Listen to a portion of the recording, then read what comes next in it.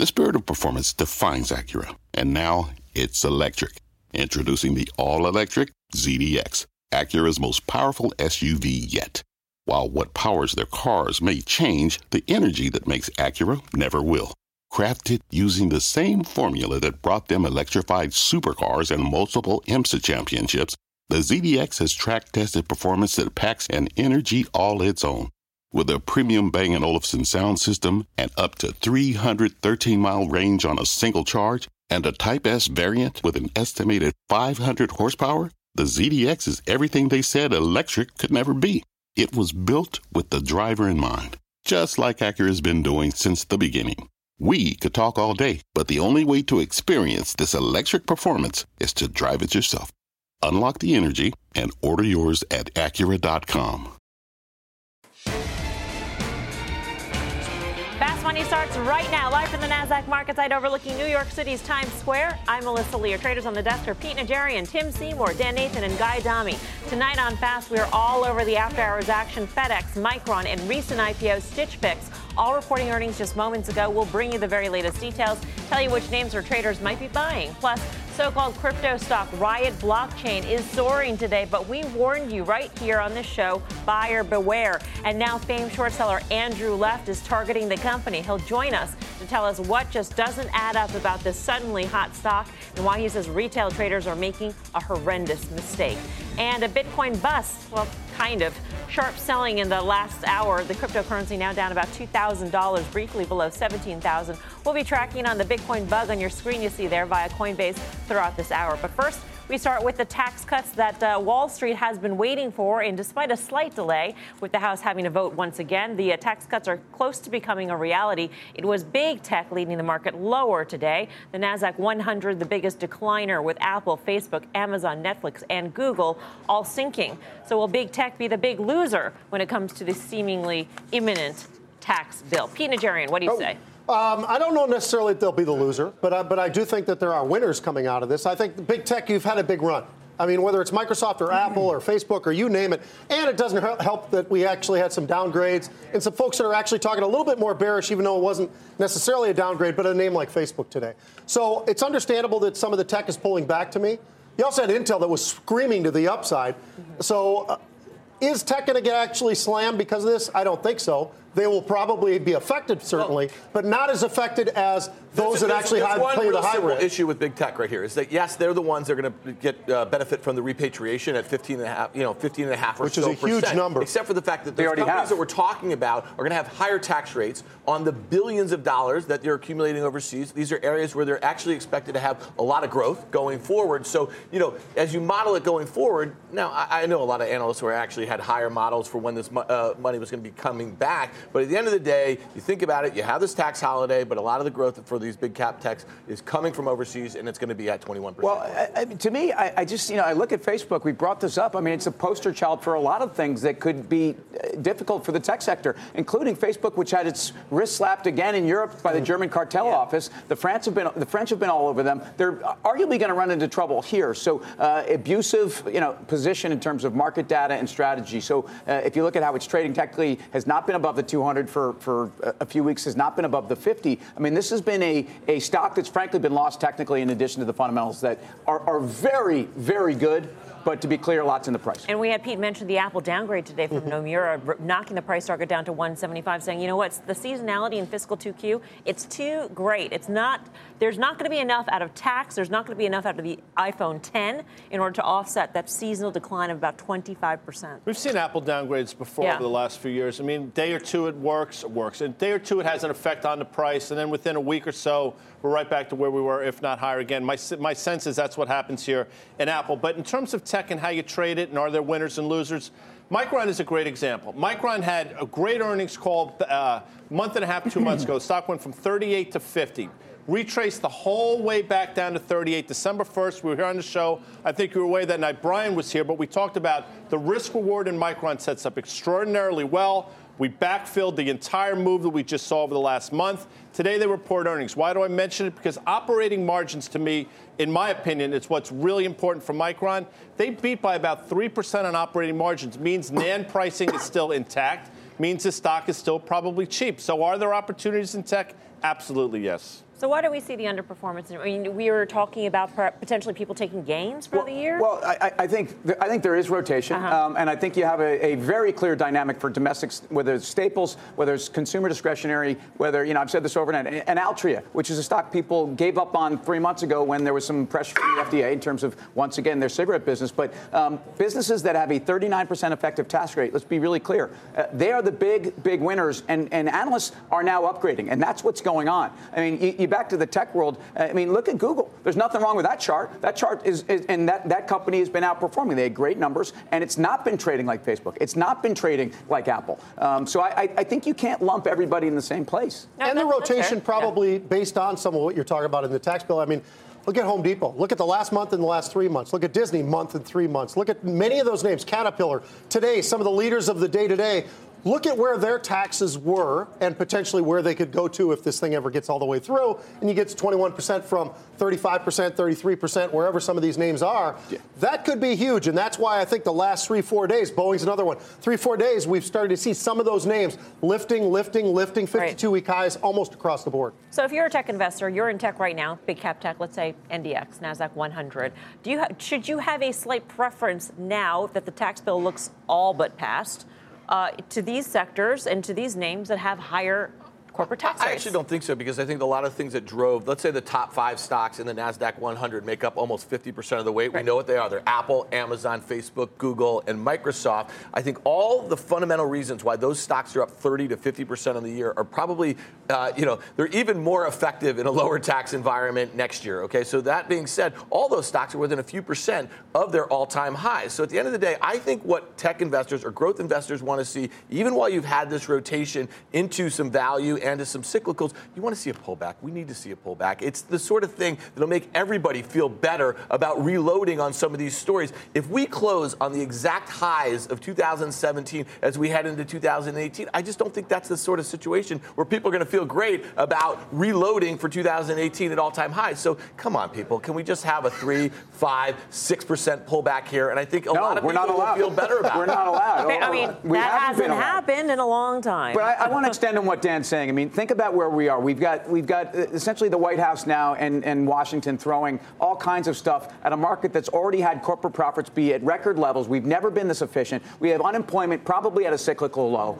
You've got an enormous amount of central bank headwinds coming. So in other words, things are as good as they can get, and yet we're throwing more gas on the fire right now when I'm not even sure that we need it. So expectations are now so outsized, especially in the small business world, that I think it renders some caution, because I think that the catalysts ahead, even though we know corporations are priced without a 21% effective tax rate. But I do think that once you get through this, I think it could be very challenging ahead. Are you taking profits? A little bit. Doing some upside calls for my option guys on the side of me. Selling them against longs. Let's be specific here. Thank you. Or stock Look, I was on options action on Friday, Dan. I mean, I'm back in the game here. I think there are names and there are places where you should be doing that.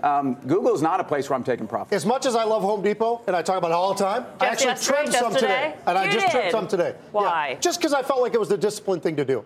And this stock went from 165 to 185 in what seems like a heartbeat. So why not take a little bit off the table? I did that today. Disney's a different animal. I've stuck with that one because I don't know that the deal potentially with what they get from Fox is all priced in yet. It's just off the 52-week highs. I think it goes through those 52-week highs. Quickly, what would you trim here?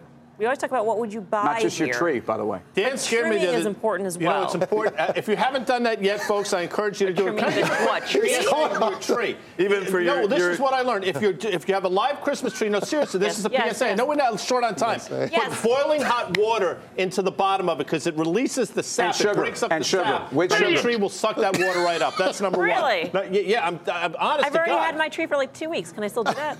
Well, I believe so. You should give it a shot. Add sugar to the hot water. Anyway, what would you trim? Dan told me the other day about Adobe. He said, you know what? I talked about being long Adobe in the earnings. If you like Amazon, you got to like Adobe. But you know what? He scared me. I've been looking at it recently, and maybe Dan's onto something. Maybe it has run too fast. Too far. So maybe ADBE is worth trimming into their earnings. So, yes, thank you, Dan, for enlightening me. Maybe it is. Speaking of taxes, we've got a news alert. The latest poll on the popularity of the tax cut plan is out. Let's get to John Harwood for all the details. Hi, John. Hi, Melissa. You know, you guys were talking about what sectors are going to lose from this tax bill and which ones are going to win. Looks like from the polling in our new NBC Wall Street Journal survey that Republicans are the losers so far.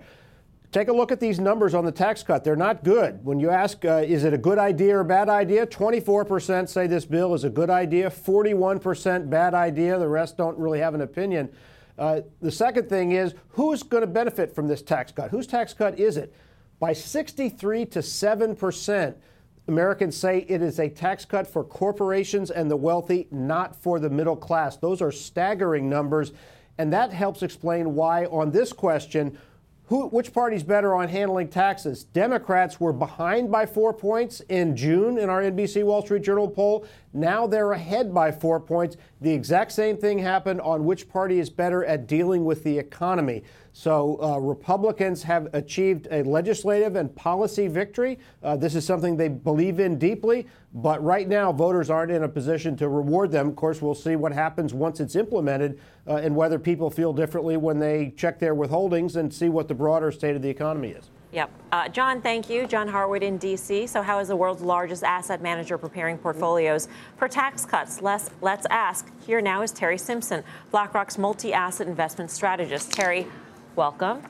Happy holidays. Obviously, there's a healthy dose of skepticism, according to the latest NBC News Wall Street Journal poll. But part of that is that 35% of those polled had no opinion, which would imply that they could be swayed either way. What's your opinion on how it'll affect one's portfolio? Yeah, so we've been looking at this tax reform. We've been trying to think about it, obviously thinking about it from the financial market perspective versus the real economy side. I think there's no doubt that's probably definitely going to benefit the markets. But on the real economy, I think some of those numbers that John talked about, why people are so skeptical on it, is because we just don't feel like the evidence of economic history is going to point to higher investment. It's going to point to higher wages. And ultimately, that will actually have a negative detriment on the market after a while. So, I mean, it appears like this tax cut is probably more like a Trojan horse. It'll benefit investors.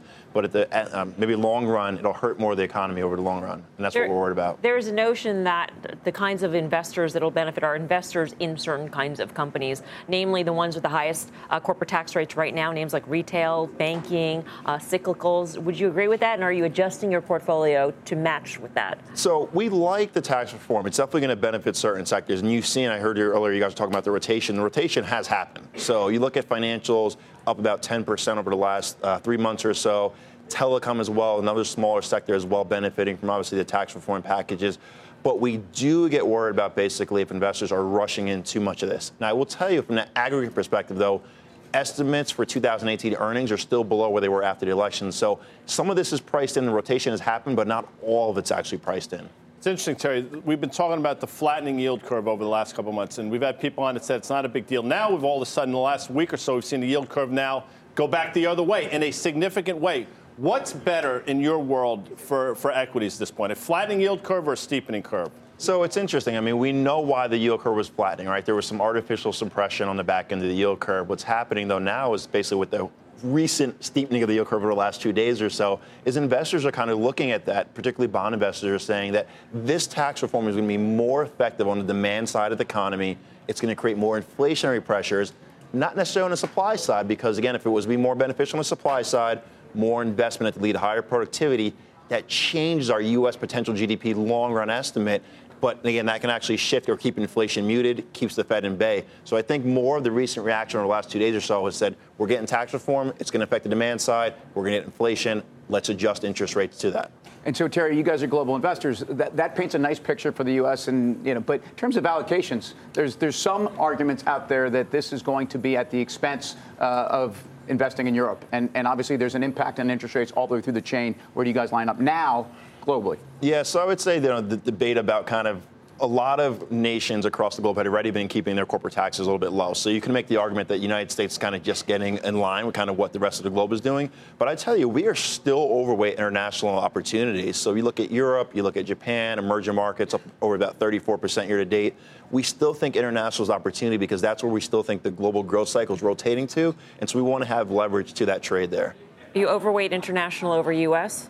Yes, we are still overweight international. We have our U.S. positions. We're neutral U.S., so we're not kind of buying into it. We're not selling out of it, but we're just kind of holding our levels right here in that portfolio. I'm going to play Would You Rather here with you, Terry, because we play here on the desk all the time. Yeah, sure we do. Beautiful fresh money That's to a work. big compliment, by the way. It is. You're an honorary member of this desk. Part of the team.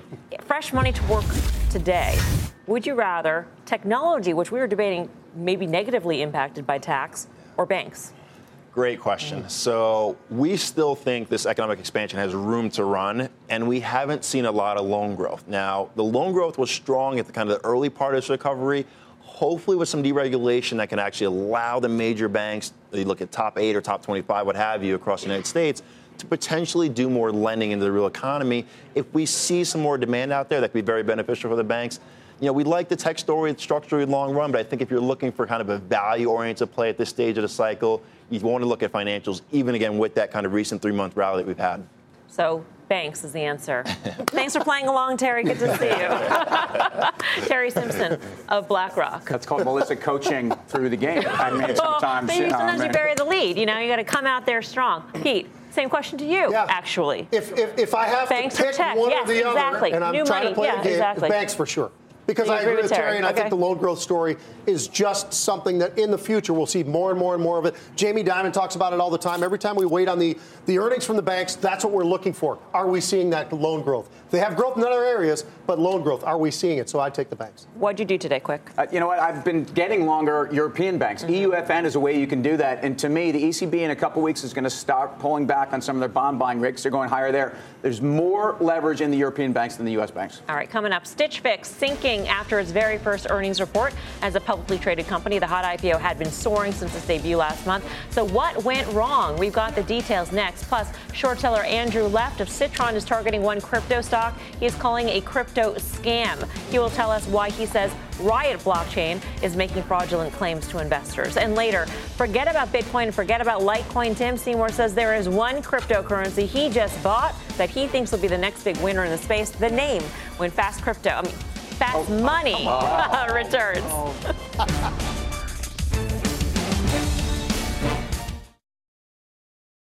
Welcome back to Fast Money. We've got an earnings alert on Stitch Fix, the company's first report since going public just last month. Courtney Reagan's got all the details. Court. Hi there, Melissa. So investors disappointed with Stitch Fix's first report as a public company. Shares down pretty sharply here after hours, but we should note they're up about 63% since going public in mid-November. Right now, shares down by almost 11%. Now, earnings aren't comparable to analyst consensus, and the revaluing of preferred stock options is making up most of the profits that was reported, so that's kind of a low-quality print. The revenue did change only slightly, up a little bit from the guidance that Stitch Fix gave investors in the S1, which was just about 6 weeks ago.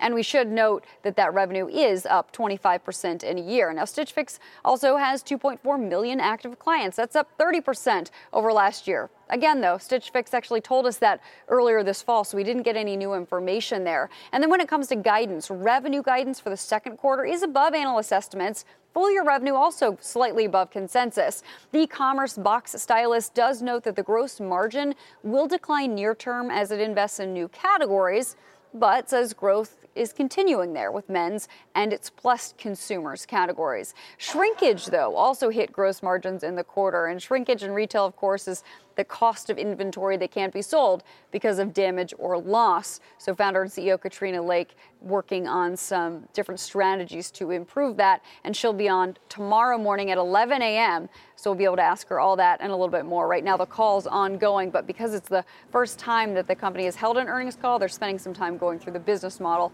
before answering any questions. Haven't gotten there yet. Melissa, back over to you. All right, Court, thanks. Courtney Reagan back at headquarters here. Is this a case of investors taking profits after a pretty big run since its IPO? I think the most important thing is that it had a 10% reversal intraday into the event. And like Courtney said, it's up 63%. I think a lot of people thought that this was going to be a blue apron sort of thing. I think the quarter was probably just fine. There's a company growing sales, 20%, growing users, 30%, and they're new to the category. So to me, pretty interesting. That being said, can we pan over to Guy over here? Look what's going on. If there was ever a guy that you guys should get on your Stitch Fix thing, look at how he's dressed. Circa like 1996. I mean, we need a Stitch Fix box for this guy. Cuffs, stat, and cuffs, maybe we'll do it. Pants, we patterns forgot. galore. I mean, you didn't even bring up the Guys, shrinkage. yesterday was his birthday. Did you guys guys know that, Fast Money viewers? It was his birthday yesterday. Maybe we can all kind of get together and get a Stitch Fix box for Guy Adami. Yeah. Let's clothe this guy. Circa 2017, please. Jeez. One last thing on Stitch. Quick. My thought on Stitch real quick is this. Here's the issue. They feel a little bit like Snap. Why do I say that? Because despite the fact that they have growth, it's decelerating at a rapid pace. Uh-oh. That's an issue. That comparison's not a friendly one. No, it's not. Yeah. These numbers weren't new. Still ahead, forget about Bitcoin. Tim Seymour here has got another cryptocurrency he says is going to crush the competition. He'll tell us what it is and why he's so excited. I'm Melissa Lee. You're watching Fast Money here on CNBC, First in Business Worldwide. In the meantime, here's what else is coming up on Fast. It's gotta be the shoes. Shoes. It just might be the shoes, because a number of sneaker stocks are surging.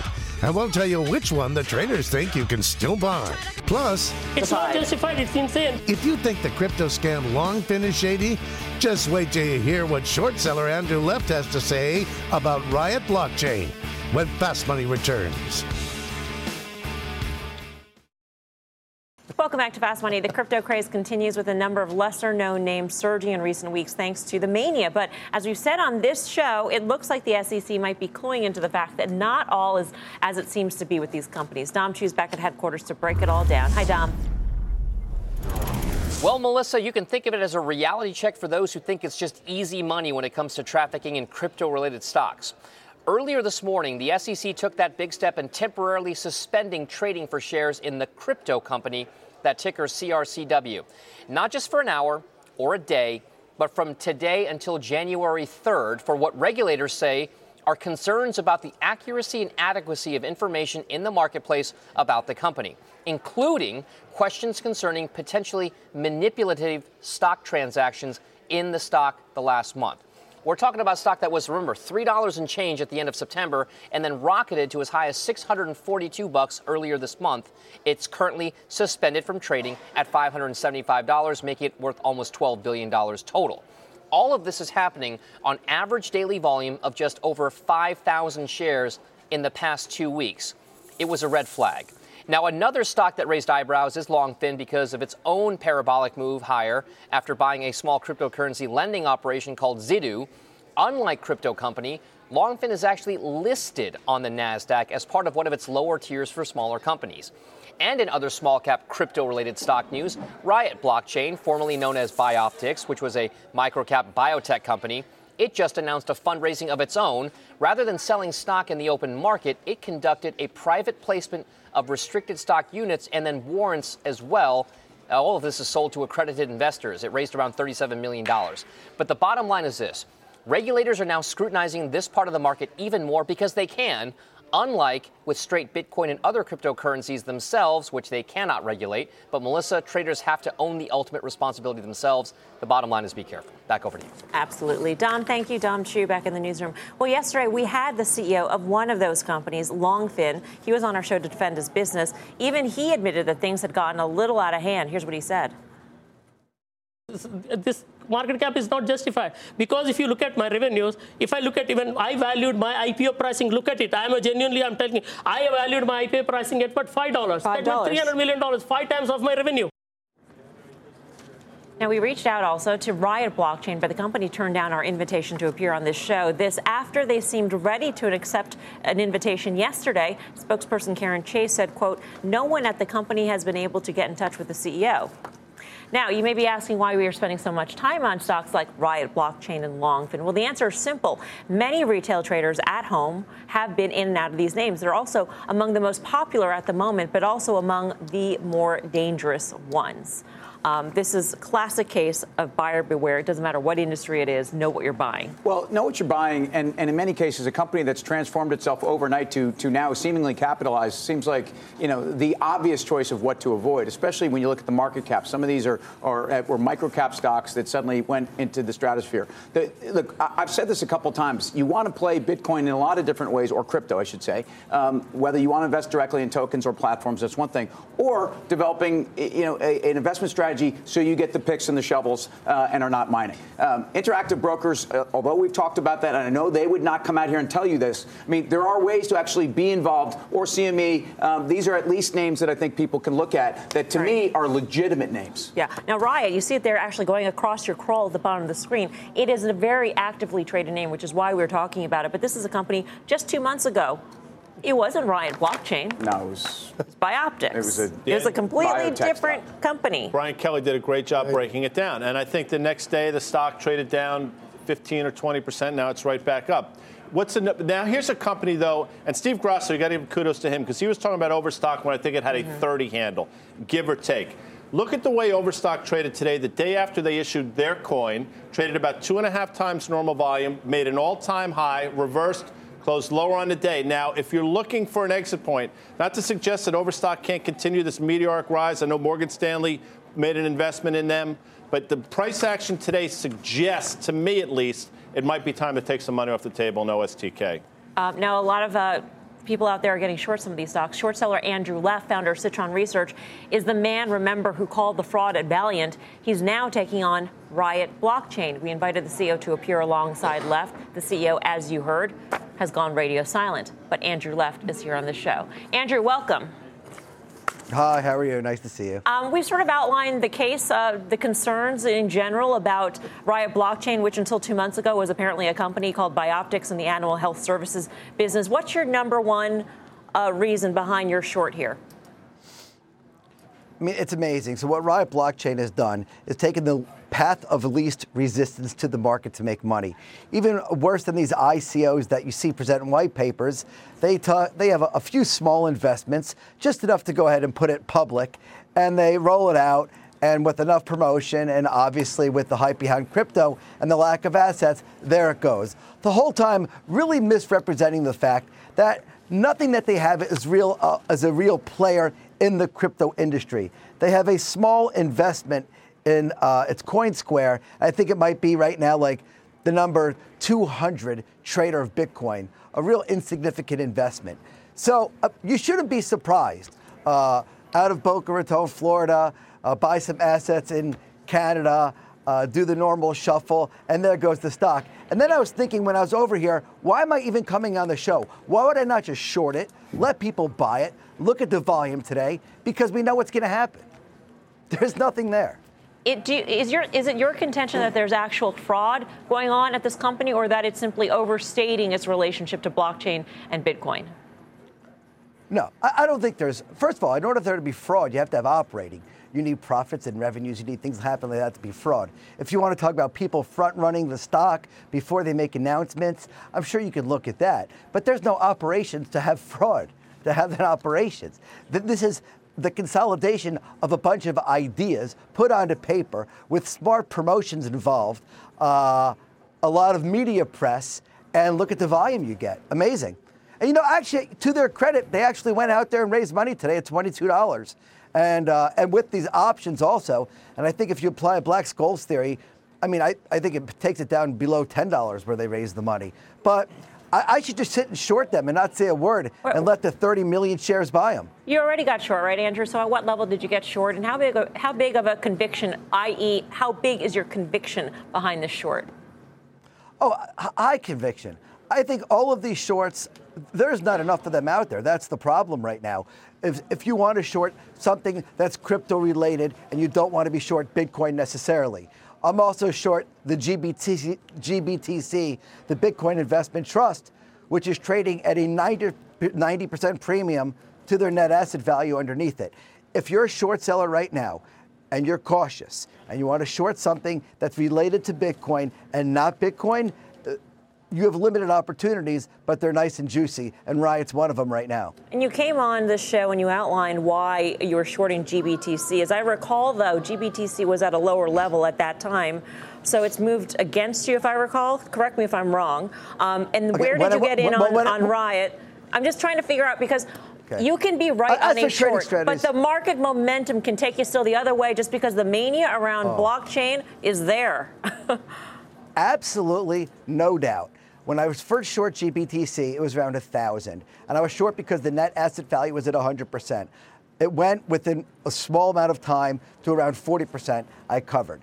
I'm now short GBTC when the net asset value got to around 60%, and right now it's at 90%. So right now I am underwater on that particular trade. I normally don't discuss it, but the reason why I do is because everyone's so fascinated with Bitcoin. And then when you heard Bitcoin futures are coming online, it's amazing that a product like GBTC trades more volume than both futures combined, CME and CBOE, yet it's an 85 to 90% premium to net asset value. Right. It is so ridiculous. It only shows that investors are not buying anything except something they think might go higher. In terms of Riot, though, Andrew, where did you get in on this short? And has it been working in your favor? Because the stock chart looks like it's just been going from the lower left to the upper right.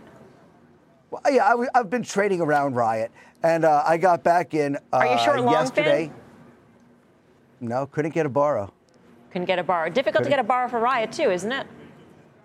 Riot has options. Oh, so you're short through options. Okay. I normally don't like to discuss trading. I want to make, but I want to make one thing clear. Trading. I know. Tell us how you're shorting it. We'd love to know. I don't like to discuss. We get that question all the time, trading. Andrew, that the float is so small you can't get a borrow on the stock. How is Andrew left for Citron shorting the stock? I actually think that's the problem with the GBTC. I'm short GBTC, and I think if other people were able to get borrows, it would be down 1,000 points tomorrow because it's probably the most ridiculous traded Bitcoin instrument out there. So that's probably the issue I have with that is that other people can't short it, but that's okay. I'll stay short, and I trade proper enough to hold my positions through these times, so that's okay.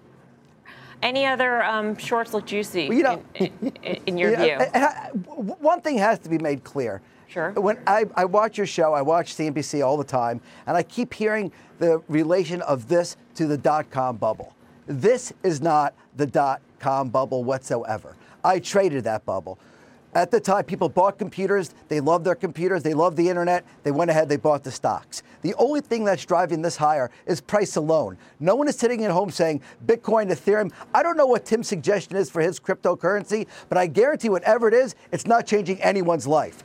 You sat down, and when you use the internet, you got your stock quotes, your corporate reports, things you never imagined, travel, communications. It was transformative. This is not the dot-com bubble. People who are buying this are buying it for one reason right now, because it's going higher. Doesn't mean it's not going to go higher, but that's why people are owning it.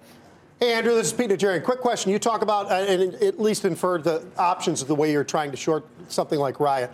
The market width of what I'm looking at on those, because I've looked at this myself, is extremely wide. Are you just willing to say, you know what, I don't care how wide those markets are, the bid and the ask spread, I just would like to be shorted? Is that the way you've determined how you want to do this? I mean, if I want to be shorted, you could always sell, you could buy deep in the money put, you could sell a deep in the money call. But I'm just saying that the bid-ask spread is not so wide that it bothers you or it pushes you away, clearly, right? Not if it's deep in the money. What does it make a difference? Right. I mean, if you're selling something, if I think Riot, they just sold stock at $22.50. I think Riot goes under $20. So why would I not sell a $25 call? I could sell it for $25 call if it's at $37 for $12 in near month. So. Yeah. You know, Andrew, we touched on this briefly before, but there is a difference between having a position on a stock and it possibly being the right one on a fundamental basis and the stock market taking that stock where it's going to take it. How long do you think it'll take for the market to actually realize, hey, you know what? This Riot blockchain, it was by optics just 2 months ago, and maybe there is no blockchain business. Yeah, I think Riot, to be honest, I think Riot's an easy one. I think Riot will go down pretty fast. To what? It won't take What's the your market target? that long. I mean, the management's not very sophisticated. I would have loved it if the CEO was on TV with me. I don't think Where do you see this going? Is it going to go in half? I mean, is it? It'll go in half. Where was it 2 weeks ago? $15? $16? Mm-hmm. It's no different company than it was 2 weeks ago. What's the difference now? You know what? I did a sum of the parts analysis, and I can't put it up on your screen. And giving them the benefit of the doubt. What is it? Well, it's on my computer. I'm not going to hold it up like that. All right, but giving them what is it? Giving them the benefit of the doubt on all of their businesses, even their investments, on everything, I had around $9. $9, some of the parts. And that's being very That's based on the Bitcoin operations, Verity, CoinSquare, everything. TestPay. And whatever royalty payments they get from their other crypto, bio business. Other investments, royalty payments, everything. Yeah, right. $9. Andrew, thanks so much for your time. Always a pleasure speaking with you. Andrew, have a nice holiday. Of Citron. You too. What do we think here? Well, look, good for Andrew for getting in there and acting on what's fundamentally, I think, absolutely dead on. It's very difficult to play this. It's very difficult to get this borrow. And as I think you're going to see with some of these names, they're going to ultimately have to fizzle out. Dan? Yeah, so I would say that a couple really important points. Pete, you asked him about options. Would he say he's selling options? Do not be buying options in a name like this because the borrow is so hard. The put premium is really fat, and that's a really easy way to get the direction right and then get the trade wrong. All right. Still ahead, FedEx rallying to an all-time high in the after-hour session. The conference call is underway. We'll bring you the very latest. Plus, Tim Seymour here, one of our biggest crypto skeptics, suddenly flipping the coin, literally diving head first into the space. We'll find out what he is buying and why he has changed his tune. Much more Fast Money right after this.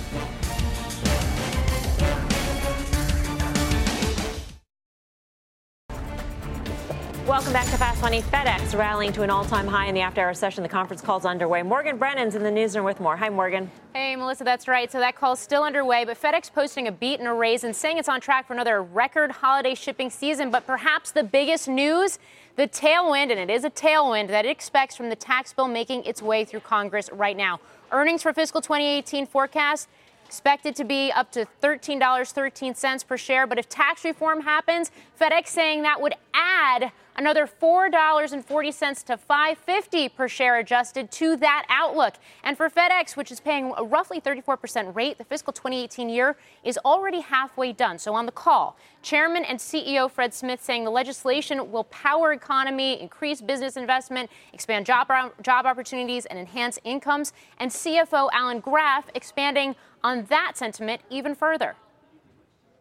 U.S. GDP could increase materially next year as a result of U.S. tax reform. If this occurs, we would likely increase capital expenditures and hiring to accommodate the additional volumes triggered from this incremental GDP growth. Graf saying uses of cash from tax savings would include optimizing CapEx, funding pension plans beyond current forecast, increasing the dividend as the board approves more share repurchases, and also investing in M&A where it makes sense. Other topics on the call, which is still underway, lingering financial impact from the cyber attack that crippled Europe-based TNT Express over the summer. The company says it's accelerating the integration of that business now.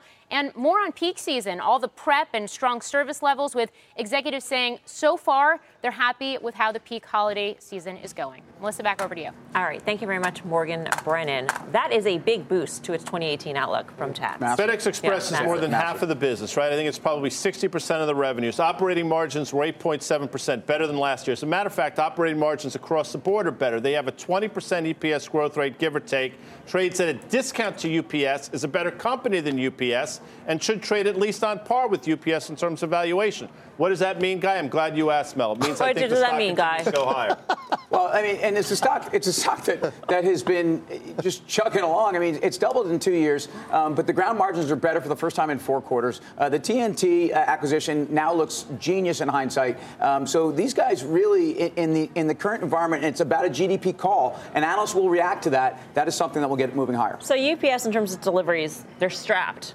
FedEx is looking pretty good here, too. What does that tell us about the holiday season? Right, it says a lot. Retailers like Amazon. I own UPS, so I disagree with Guy in terms of his analysis of one over the other, but I do understand the multiple's a little bit higher. Is FedEx run better? Some holiday seasons they are, some they're not. So for UPS, that's why I'm still in that name, but when I heard the margin numbers, that actually surprised me because that was the one area where they thought, you know what? Margins are going to be crushed down a little bit, and that was going to be the effect. It wasn't, and that's why the stock looks so good. All-time high for FedEx, all-time high for transports. Does this tell us anything about whether Amazon is crushing it this holiday season? They likely are crushing it. I mean, we know that they have, and they've actually suffered on profitability in that Q4 because they want market share. That's Amazon. So listen, Amazon's just a couple percent from those all-time highs. I don't think there's any reason to give up on that trade between now and the end of the year. Real quick, nice play on this is International Paper. They make 1/3 of every boxes that are shipped in this country. All right, coming up, Tim here just bought his very first cryptocurrency. Very first cryptocurrency. Okay, so which one did he buy? That's what it sounded like, but it's serious business. Why did he do it? Which one did he buy? We'll find out. Plus, sneaker socks kicking into high gear recently, and the traders are betting that one of those names is about to run even higher when it reports earnings later this week. We've got all the details, much more Fast Money right after this. Welcome back to Fast Money. Check out the sneaker stocks racing higher in the past month. Nice. Get that racing higher. Okay. With Finish Line leading the pack, surging 21%. Under Armour closely behind, up 18%. Foot Locker higher by 13%. And last but not least, Nike with quite the rally into year end, up 9%. But with most of these names still down on the year, is now the time to race into sneaker stocks? And if so, which name is worth a buy, Pete? Well, you know, one of my favorite names is Adidas over the years. But actually, I think last quarter when we watched what happened with Nike and you saw the growth they had internationally, that's what triggered for me as the opportunity. Because that stock got sold off because of the North American sales were down. They're down, I think, 3%. But you look at where they're growing internationally, whether it's in South America or Europe or over in China, that growth is off the charts for a mature company like Nike. So I still think that there's upside in there. And because of that, and you look at their direct to the consumer, that's been a growth spot. We talk about it all the time. Bricks and mortar, whatever you want to be, everybody has to have an e-commerce sort of a side to who they are. And that's something that's growing very rapidly, particularly in the international markets right now for Nike. And again, this is a tax play. I mean, I think the catalyst for Nike actually are their fiscal Q2 numbers that are out on December 21st. I'm long the stock, and at $64, $65, you're right up at the top of that range that it's actually traded off of. The futures numbers, the China numbers, I wouldn't go near the finish lines after those moves. I don't think you need to be there. Well, Nike is set to report earnings after the bell this Thursday. The options market's implying some pretty big moves. So, Dan, what are you seeing? Yeah, so the options market is implying a 5% move in the direction on Friday afternoon. It's been about a 5% mover over the last 4 quarters.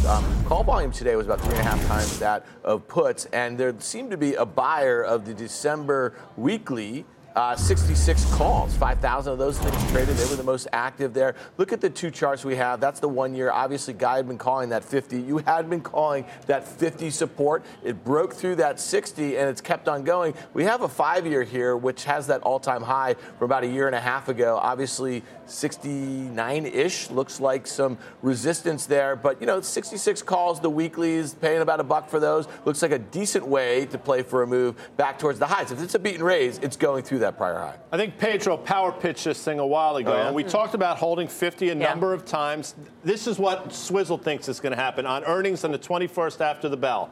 We rally up to that level that Dan says. I think you sell it there and take profits significantly lower. Wow. Yeah. For more options action, check out the full show Friday, 5:30 p.m. Eastern Time. Still ahead, it is the moment we have all been waiting for. Tim Seymour will reveal which cryptocurrency he just bought. Find out right after the break.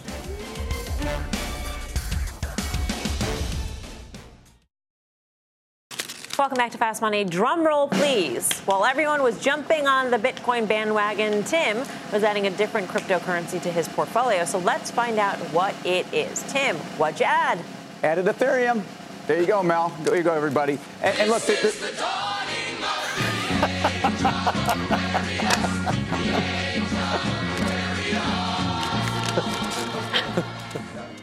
All right, Ethereum. Okay, so I mean, there's a couple reasons for doing this, and really this gets into my approach as a trader, also as an emerging markets guy. You can make a lot of arguments that trading in cryptocurrencies and the platforms is the brave new world of emerging markets. I've been there before, but ultimately, look, my view 10 days ago was that as we were getting into the Bitcoin contract mania and the futures that were coming out, well, what's next? What are the 3 main tokens that are traded on Coinbase? And Bitcoin is the largest. It's now over 80 billion. It's just a matter of time, folks. So to me, if futures were a driver for Bitcoin, they are a driver for Ethereum. And again, there's a very big difference between Bitcoin and Ethereum. Ethereum is an open-ended platform. It has you can make an argument that there's an unlimited supply, but it's an advancement on the technology. And ultimately, as you think about it as a trader, it is the largest place to get the next round of trade flows. So as we talked about, this was a $2 billion market cap back in July. It's now an $80 billion market cap, and this is where we are. So if we look at the chart here, this is what I'm talking about. We've actually moved, and this is in August, and we moved and we kind of went sideways along the road.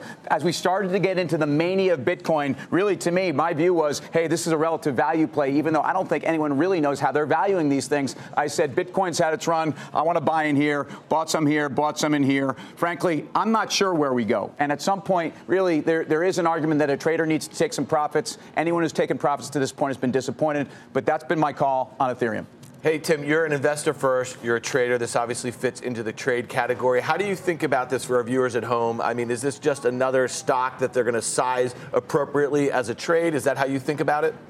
Look, I think for many folks, this is a fear of missing out. You and I have talked about this. I don't think people really know how they're valuing it, how they should size it. Absolutely is going to be based upon what they think that they have that is discretionary in terms of their investment portfolio. I'm guessing this should be somewhere from 2 to 5%, probably lower than that. And in fact, as some of these investments have gone stratospheric, a lot of people have a much bigger part of their net worth there. I think it's not a bad time to pare back. There are those that have changed their lives overnight. I don't think that's going to be you at home. Therefore, that's how I would trade it. 2 to 5% of your entire portfolio, or 2 to 5% of your of your portfolio, and that which is devoted towards flow trading and higher risk investments. Mm-hmm. All right. Tim, thanks. Tim bought Ethereum. Yes, I Age did. of Ethereum. Up next, final trades.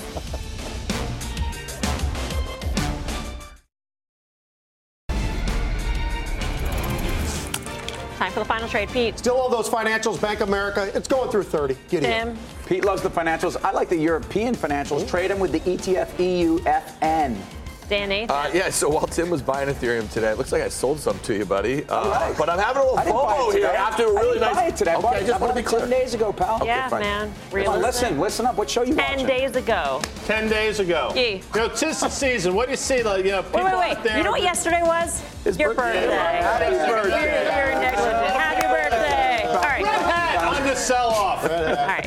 I'm Melissa Lee. Thanks so much for watching. See you back here tomorrow again at 5 for more Fast. Meantime, Mad Money with the one and only Jim Cramer starts right now.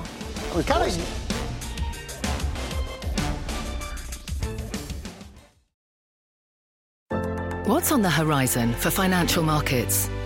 At PGIM, it's a question that over 1,400 investment professionals relentlessly research in pursuit of your long-term goals. Specialized across asset classes, but united in collaboration, our teams provide global and local expertise. Our investments shape tomorrow, today. Pursue your tomorrow with PGIM, a leading global asset manager.